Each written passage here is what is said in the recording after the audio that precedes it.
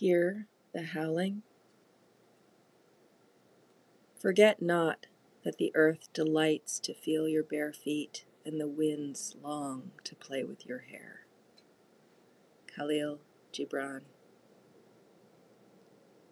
Standing in the wind, I feel it push me forward. I feel the strength of it. I hear the howling through the trees and across the field. We withstand the wind and the cold for the promise of what's to come, relief, and the next season. We stand in it to remember our strength of holding ground.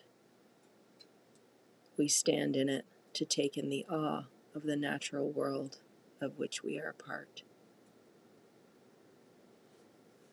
Mac's dog rolls around in the fresh, deep snow. He is happy. What strength do you stand in today?